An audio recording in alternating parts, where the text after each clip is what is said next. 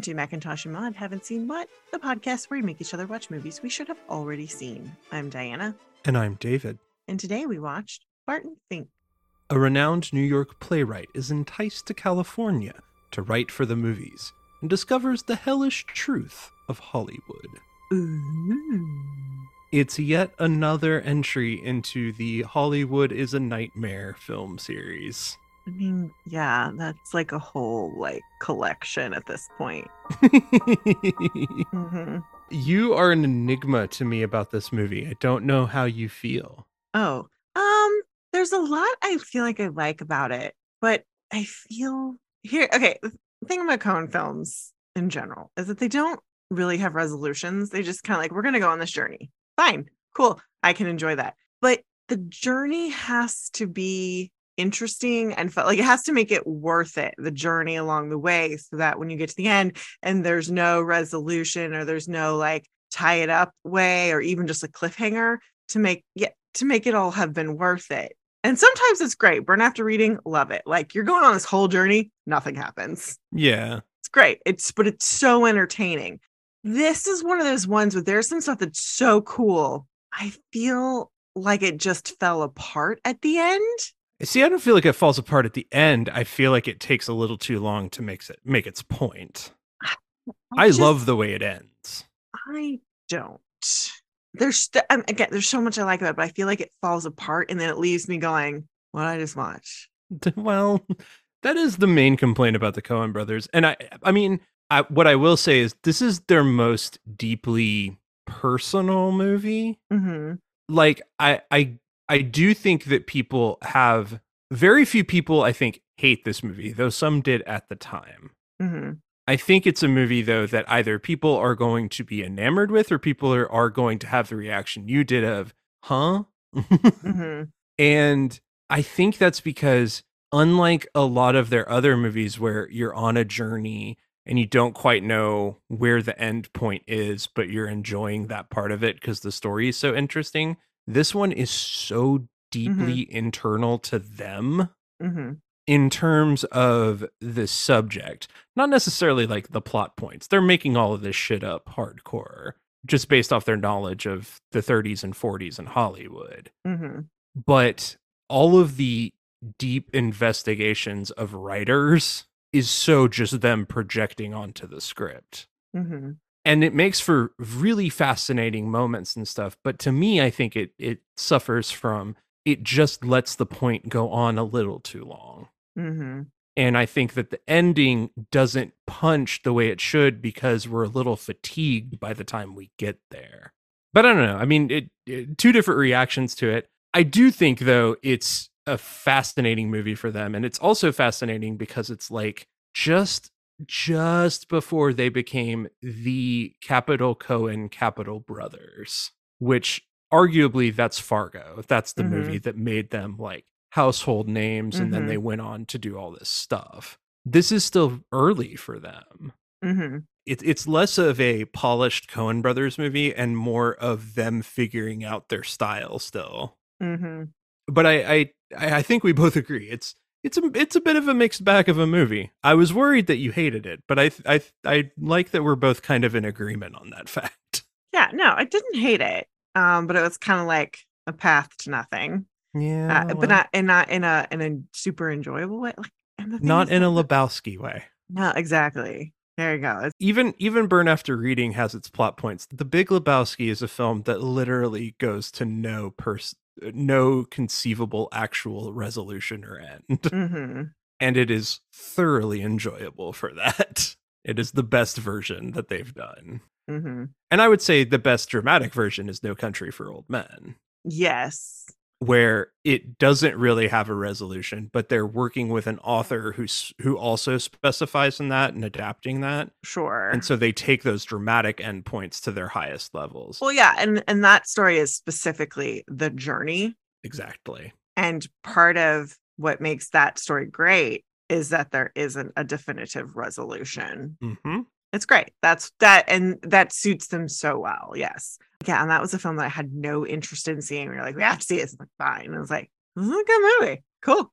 I had a headache, so I didn't have as good of an impression as I normally would have with the movies. But Well, that was my experience with There Will Be Blood. So see, same year, and I thought that was the greatest movie I'd ever seen up to that point. So, I still think it's a great movie, but it is not the best. but for now, let's talk about Barton Fink. The budget for this movie was $9 million. Mm-hmm. That's about just about 20 million in today's money. It only grossed 6,150,000. Mm-hmm. So that's about $14 million. Now, its poor performance was likely due to where they placed it in the release schedule.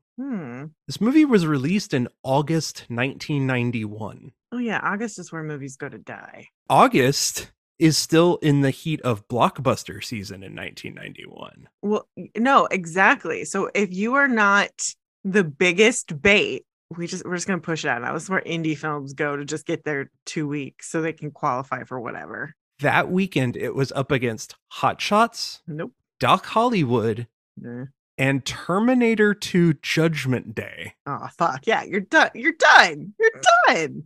See the returns for Avatar, The Way of Water.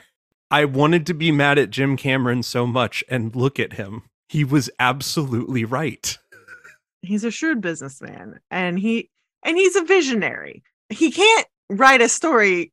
He can write an outline. He should not be in charge of dialogue. That's a requirement. No dialogue for him. I don't know. If you put him in charge of an action thriller, he's fucking top notch. Let's be clear. Whatever.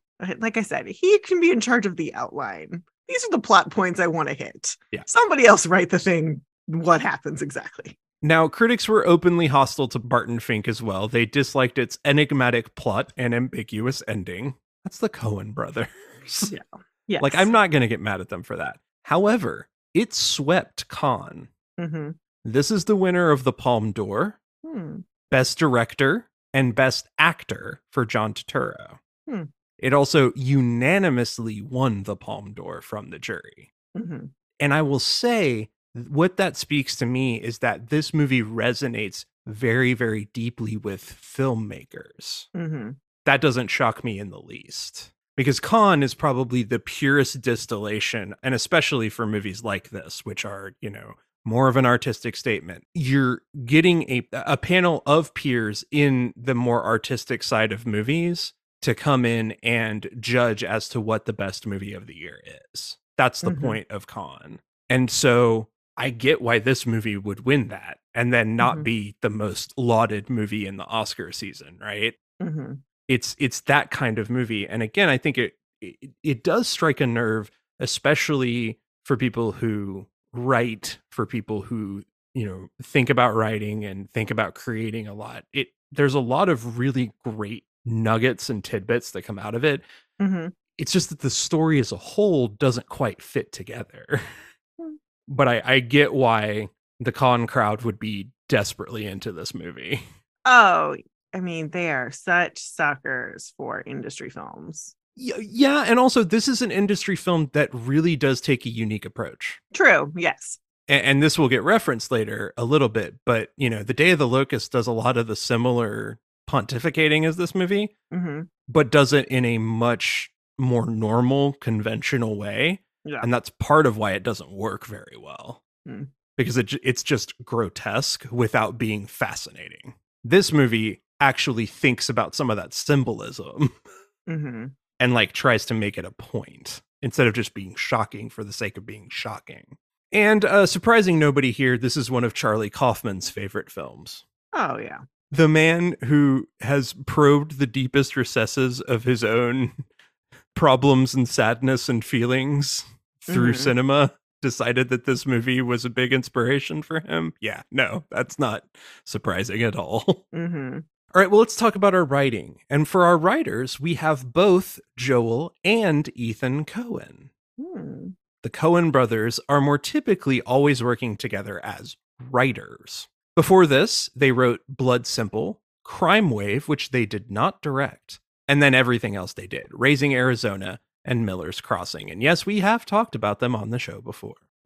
After this, The Hudsucker Proxy, Fargo, The Big Lebowski, Oh Brother, Where Art Thou, The Man Who Wasn't There, Intolerable Cruelty, The Lady Killers, No Country for Old Men, Burn After Reading, A Serious Man, True Grit, Gambit, Inside Llewyn Davis, Unbroken, Bridge of Spies, Hail Caesar, Suburbicon, and The Ballad of Buster Scruggs. Recently, the two brothers split. That's been a sort of a public thing. Joel went on to write 2021's The Tragedy of Macbeth, and Ethan is working on his own unspecified project at the moment. What do we think of the writing of this movie? I'm gonna say it's not great Interesting. because of how it leaves me feeling.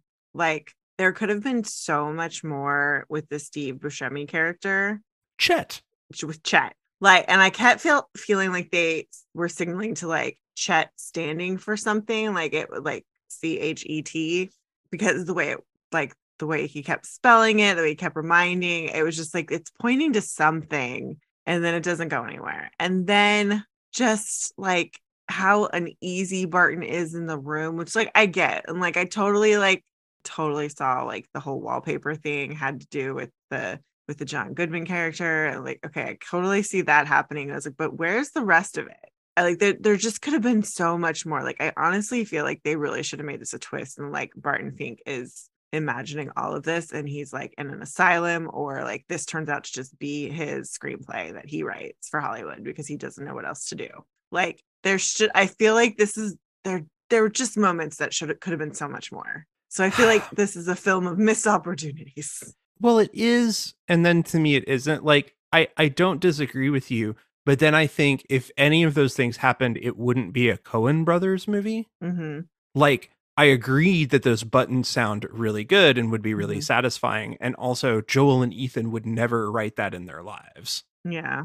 And so I think if it was going to be a more successful Coen Brothers movie, that's where I come from, of like we spend a lot longer than we need to when we get the point very clearly that Barton is completely out of his fucking depth and is so self-absorbed that he's missing the darkness around him. It almost needs a more Soderbergh approach of like, he is blissfully unaware of all the horrible shit going on around him until it's too fucking late.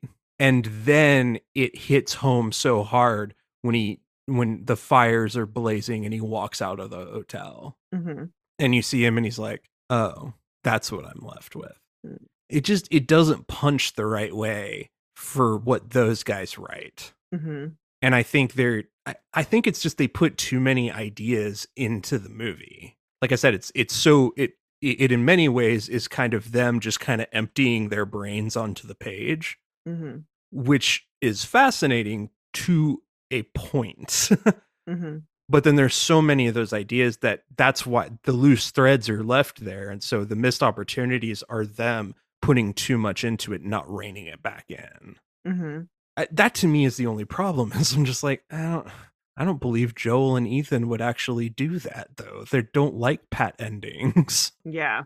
And they're doing a whole lot of showing and not telling for a lot of references that are kind of specific. Yeah. And that makes it hard for anybody who's not versed in what they're talking about to kind of get where they're going. Then they do something like Oh Brother, Where Art Thou, where it's such specific references the whole time through, but you don't care. And it makes you want to go look it all up. Sure. And they just hadn't perfected that yet. Yeah, this doesn't have anything like that. I think it's a film of missed opportunity.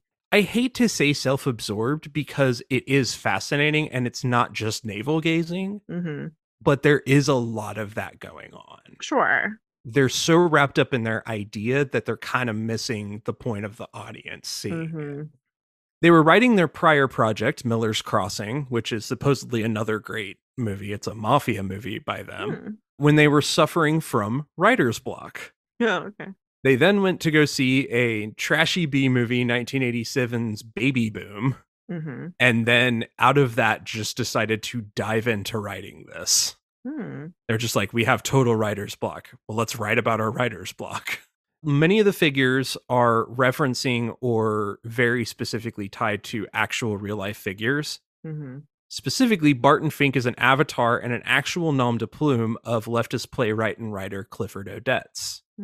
He was the inspiration for this character, but he was famously extroverted and sociable with tons of friends. He had a very active love life. He was the exact opposite of Barton Fink in the movie. But Odets is most famous for being one of the first American writers to work with Stanislavski's acting systems and writing based on specifically social issues.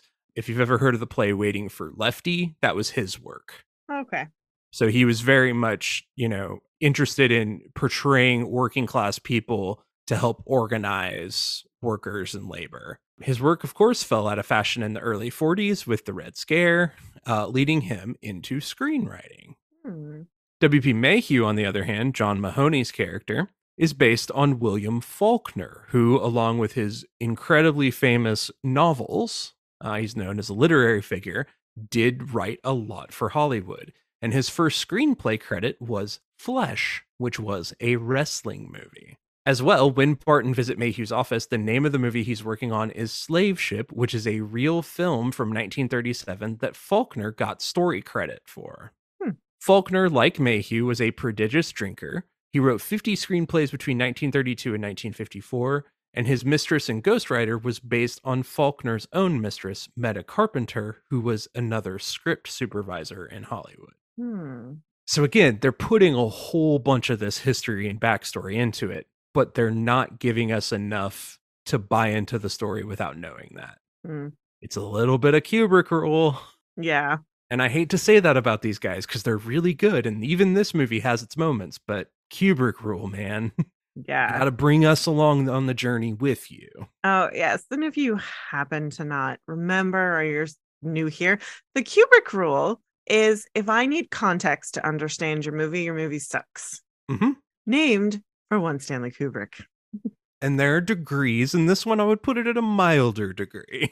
Sure. Carl E. Mundt, the alter ego, Madman Mundt, that was an actual senator from South Dakota, the state neighboring the Coens' home of Minnesota. He served while the Coens grew up and was the vice chairman of HUAC under Joe McCarthy. So he specifically helped destroy the livelihoods and lives of numerous Hollywood figures in the late 1940s and early 1950s, which, if you know that, really transforms that character in a symbolic way. Barton's fixation on the stain of his ceiling is a reference to Flannery O'Connor's short story, The Enduring Chill, in which a failed writer with no life or meaning or relationships is convinced he is dying, only to learn he has a chronic condition that will cause recurring pain for years and years. Which I will say, this movie does feel like a Flannery O'Connor story. Have you ever read any of her work? No. Meadows' final speech was written at the beginning of the writing process, so the finale was completely in their head before they had any other story elements. And finally, many critics have noticed similar elements to Nathaniel West's 1939 novel, The Day of the Locust.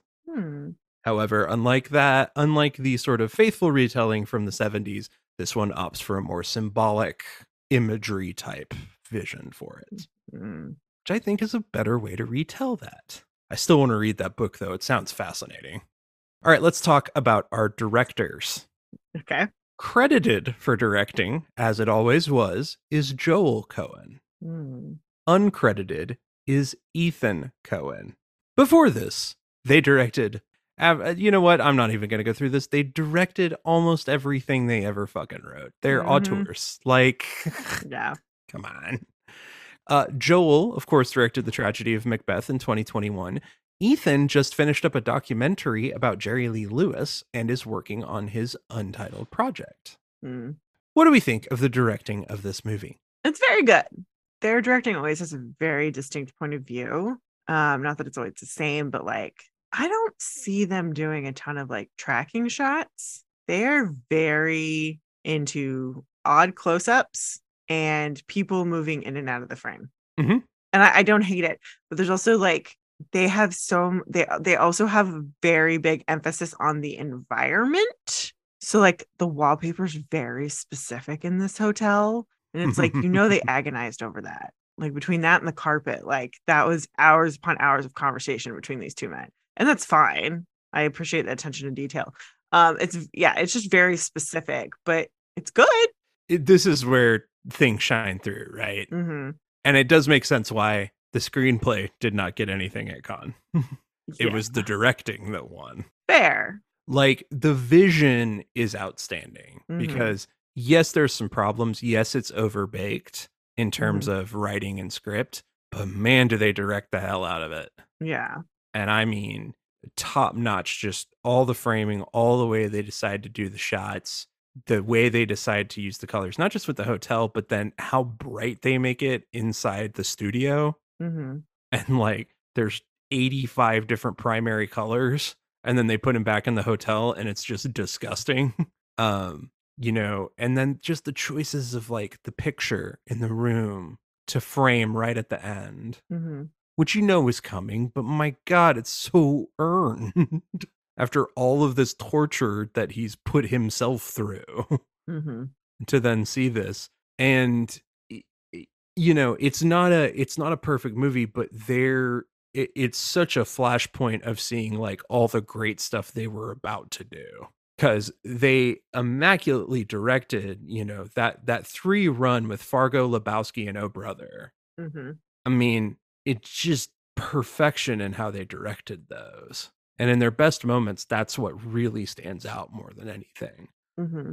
Even a movie like Hail Caesar, which was not great, but visually it's stunning to watch. And Yeah. so, and I think that's always their strong point, even when they don't have the best story to go with. So, Mm-hmm. and you are absolutely right about the hotel. The Hmm. design of the Hotel Earl used dominant colors of green and yellow chosen by the Coens to suggest putrefaction, the decay of corpses. Mm. The hotel is constantly hot and moist with mosquitoes around, which is not common to Los Angeles. Hmm. This means that the entire concept is one of a swamp, though Joel almost wanted it to have the feeling of a ghost ship, where Fink would, quote, notice signs of the presence of other passengers without ever laying eyes on any, unquote. Mm-hmm.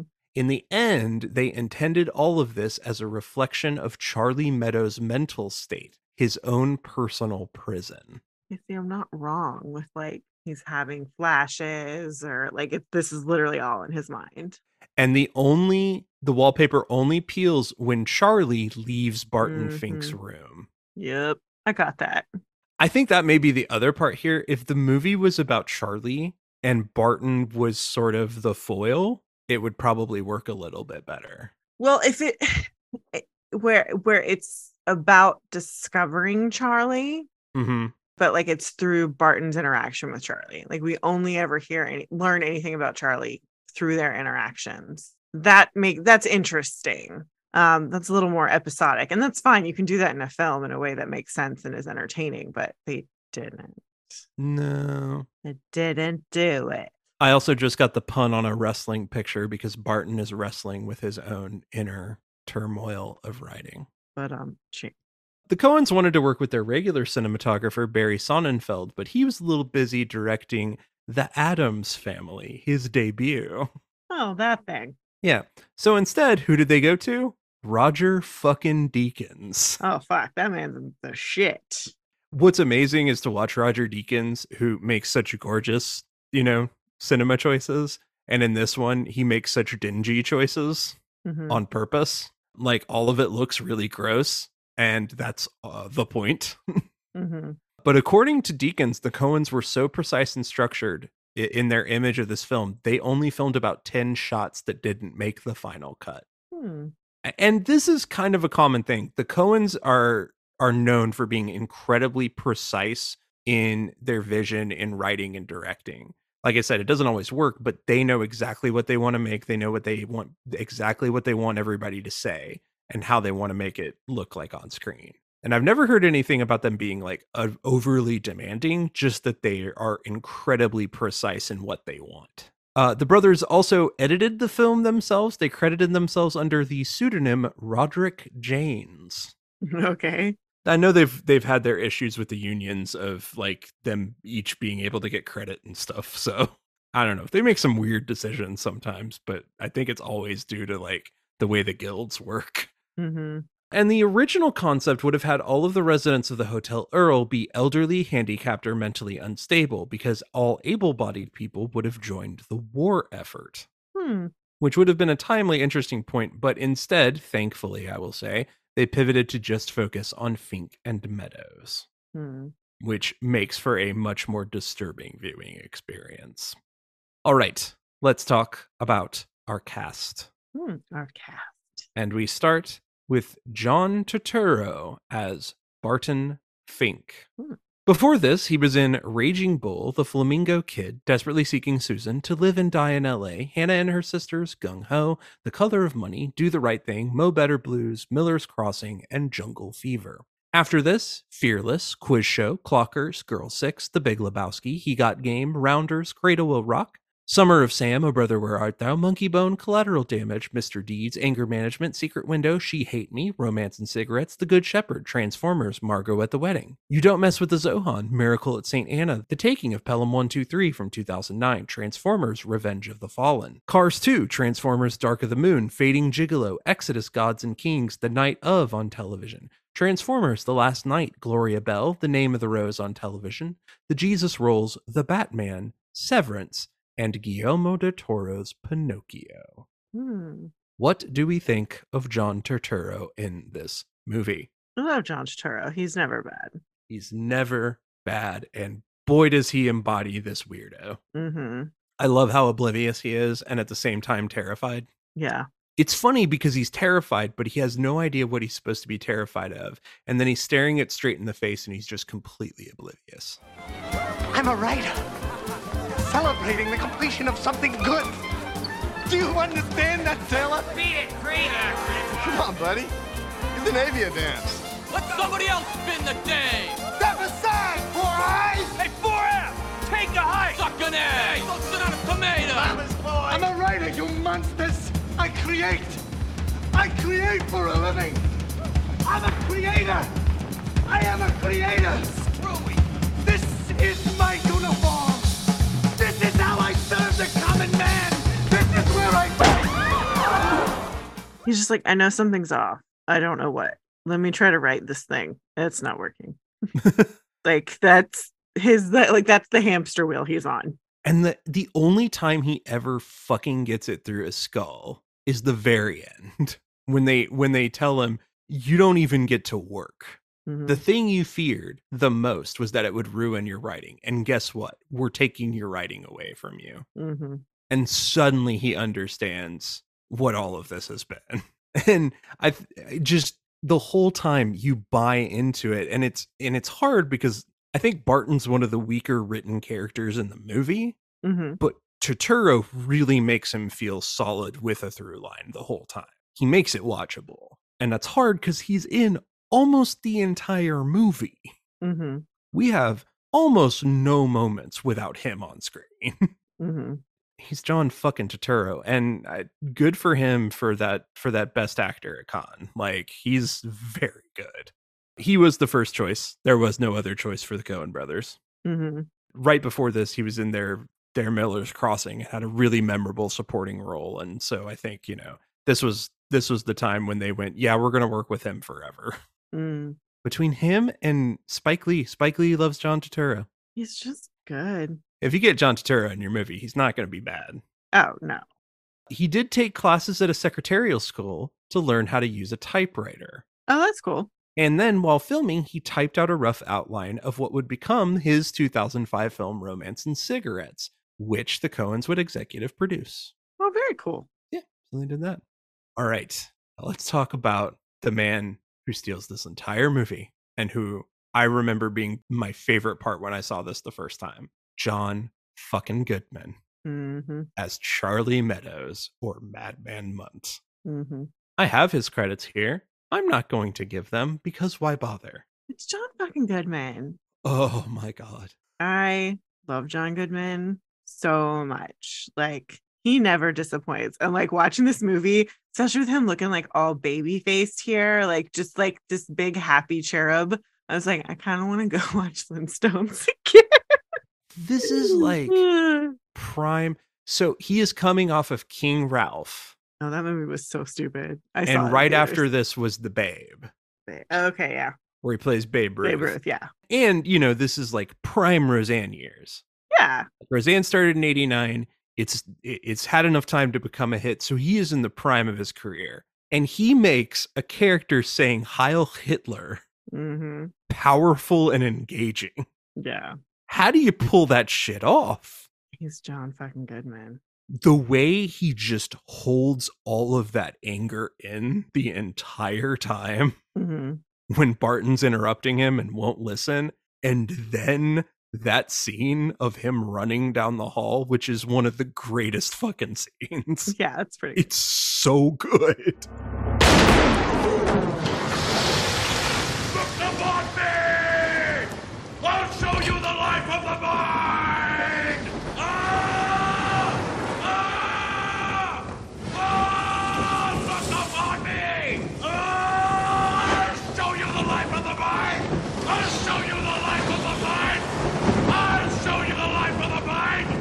I will show you the life of the mind!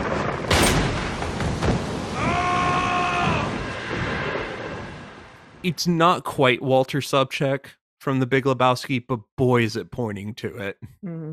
of how brilliant he would be. And like, I think what's so fascinating about this one is that it's so much of what John Goodman is great at and does such great work with, but it's also all the levels of that. It's not just the silly humor and the charmingness, it's also the darkness that Mhm. he's really good at. And I don't know that a lot of people knew that about him at this point. Yeah, no. And so like you get all those levels, which I think this really, for a lot of people, were like, oh yeah, that guy from Roseanne can like really fucking act. It's just me, Charlie. I hear it's month. Madman month. Jesus, people can be cruel. It's not my build, it's my personality.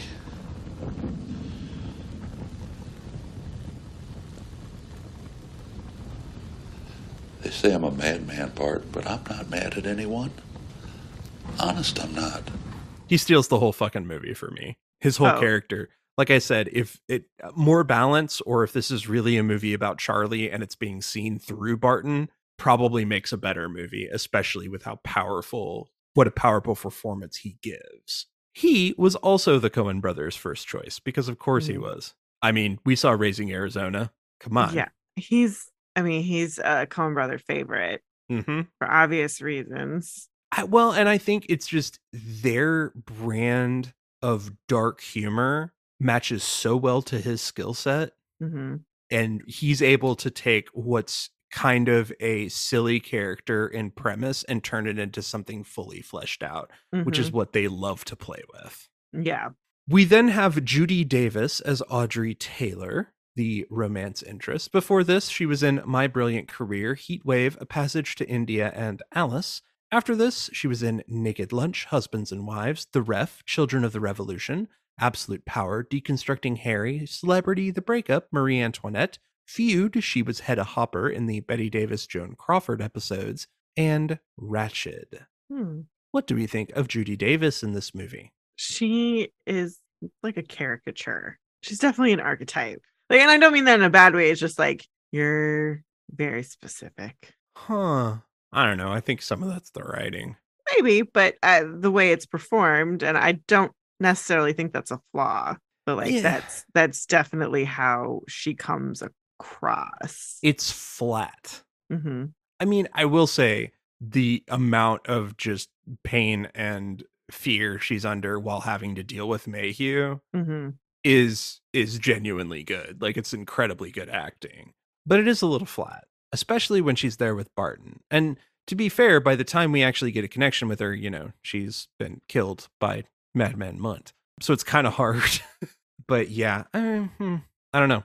It's hard to judge whether she could have done better or not, because you're like, yeah, but you should have been in it more, Mm-hmm. Who could have been better for this role? Jennifer Jason Leigh. No. Okay, then. Just no. Finally, let us talk about Michael Lerner as Jack Lipnick. Before this, he did a lot of television: The Candidate, The Postman Always Rings Twice, 8 Men Out, and Harlem Nights. After this, Newsies, Amos and Andrew, Blank Check, Radioland Murders, The Road to Wellville, The Beautician and the Beast, Clueless on Television, Godzilla, Celebrity, The Mod Squad, My Favorite Martian, Elf, Art School Confidential, Life During Wartime, A Serious Man, Mirror Mirror, X-Men, Days of Future Past. Okay. What do we think of Michael Lerner in this movie. I mean, he's a schmuck. He delivers I know, he so does. the wordiest monologues I have ever heard perfectly. He is jumping between 5 different thoughts in the same monologue, and somehow he nails it. You arrogant son of a bitch. You think you're the only writer that can give me that Barton Fink feeling?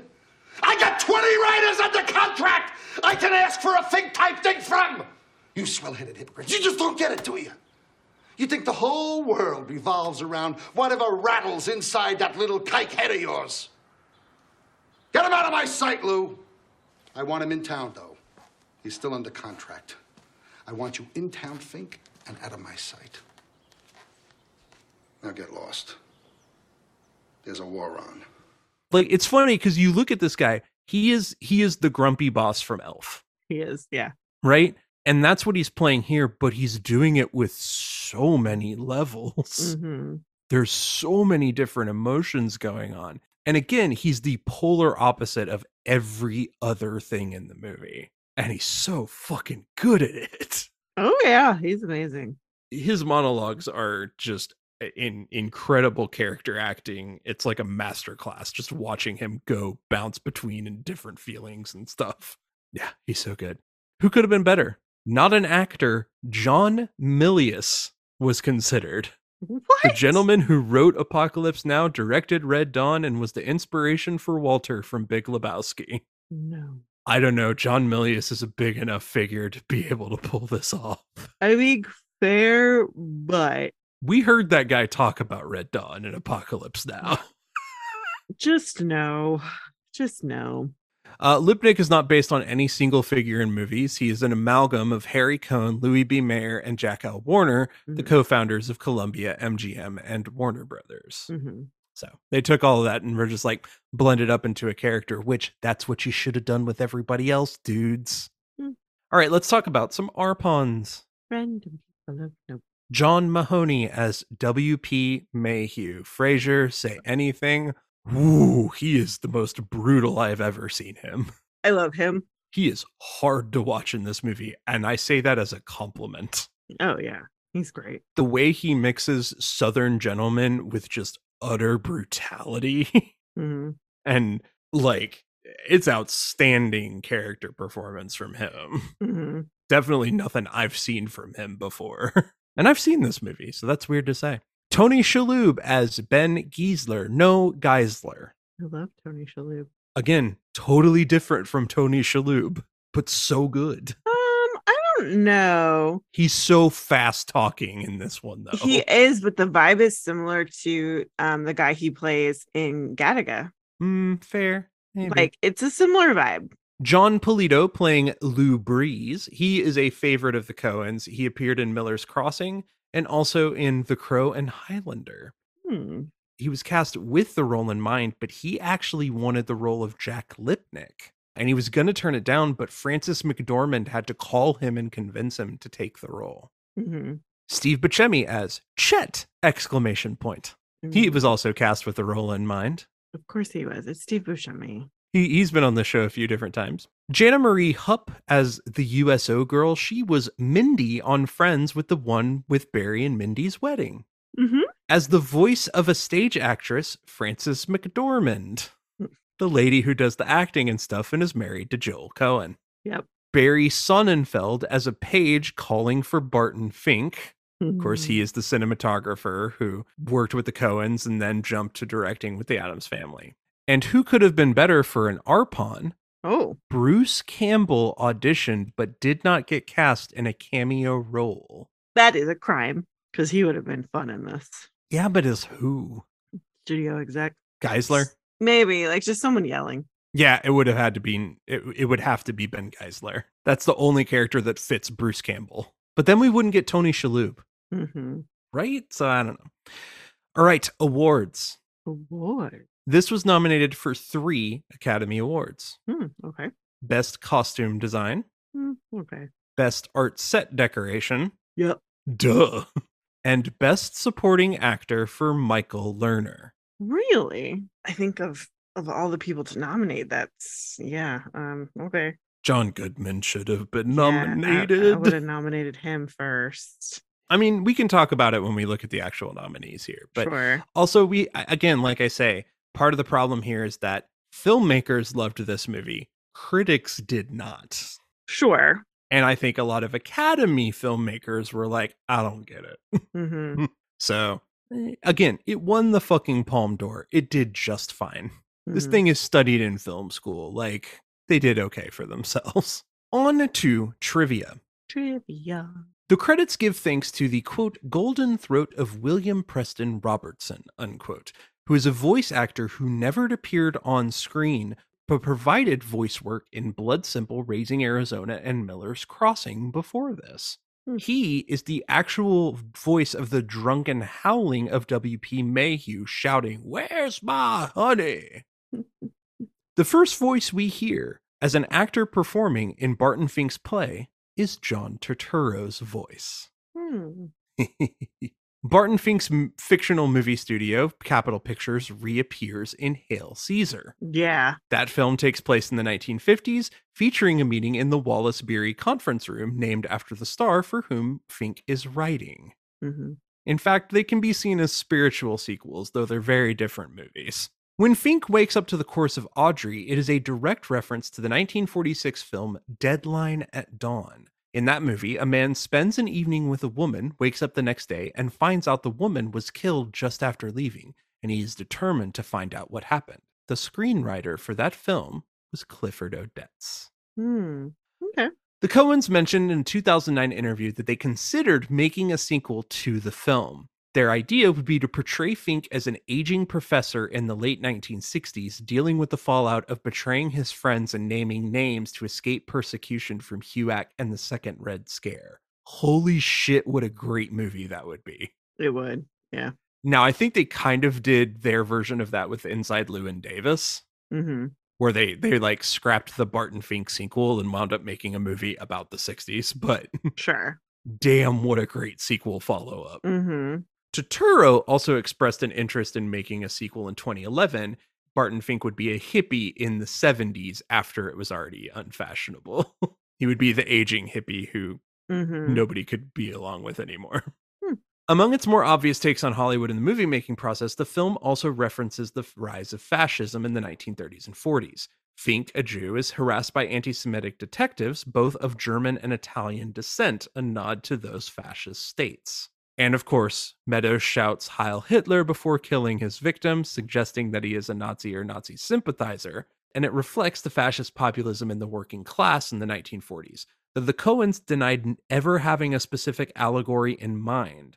I think they denied that across the board. They just said that, well, fascist elements were pertinent to the setting in 1941, so he just kind of threw it in there. Mm-hmm. They're known for this. They like throw all these elements into the movie, and then they're like, well, we just kind of did it. We didn't think it would have any deeper meaning.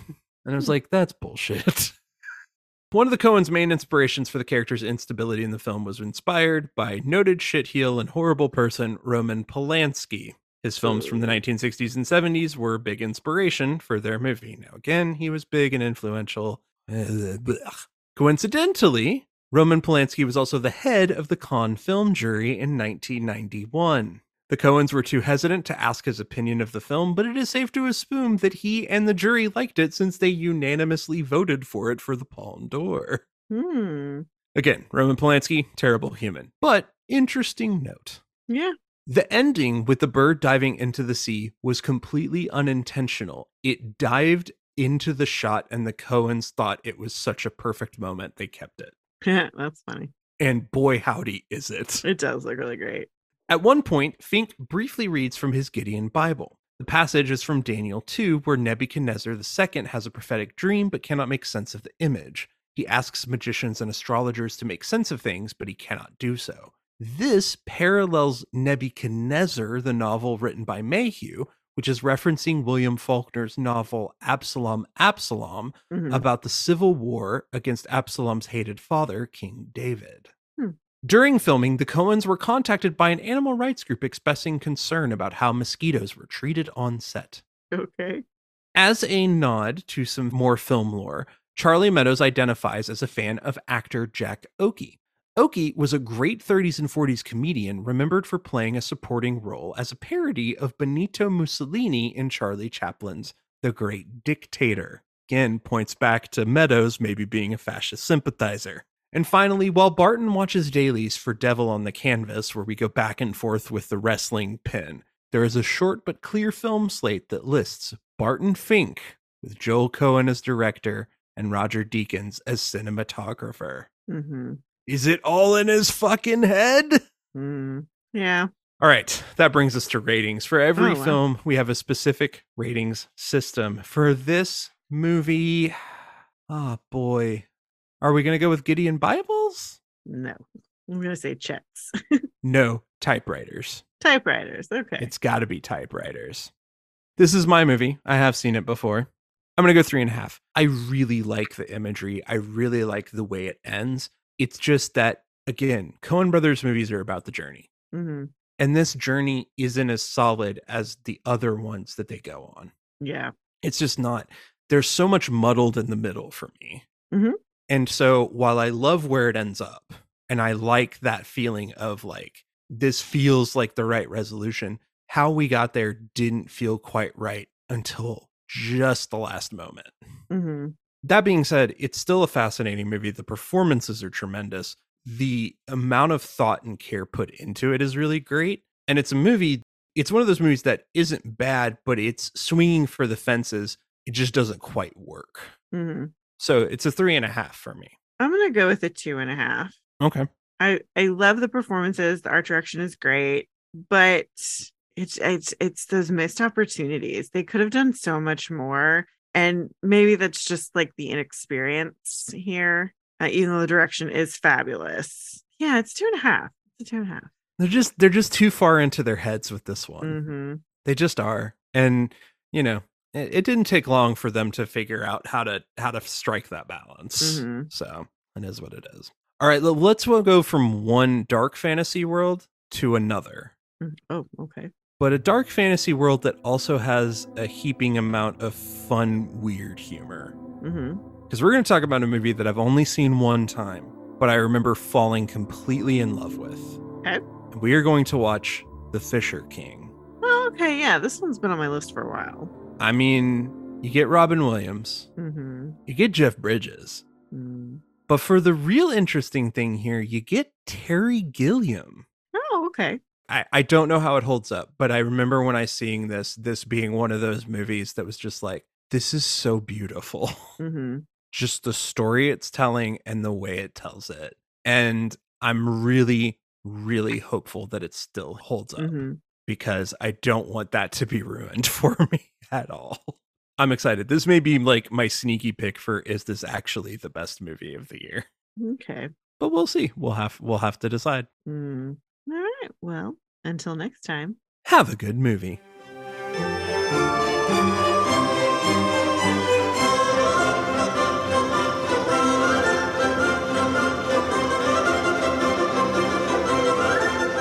Thanks for listening. Be sure to review and rate us on iTunes, Stitcher, or wherever you listen to your podcast.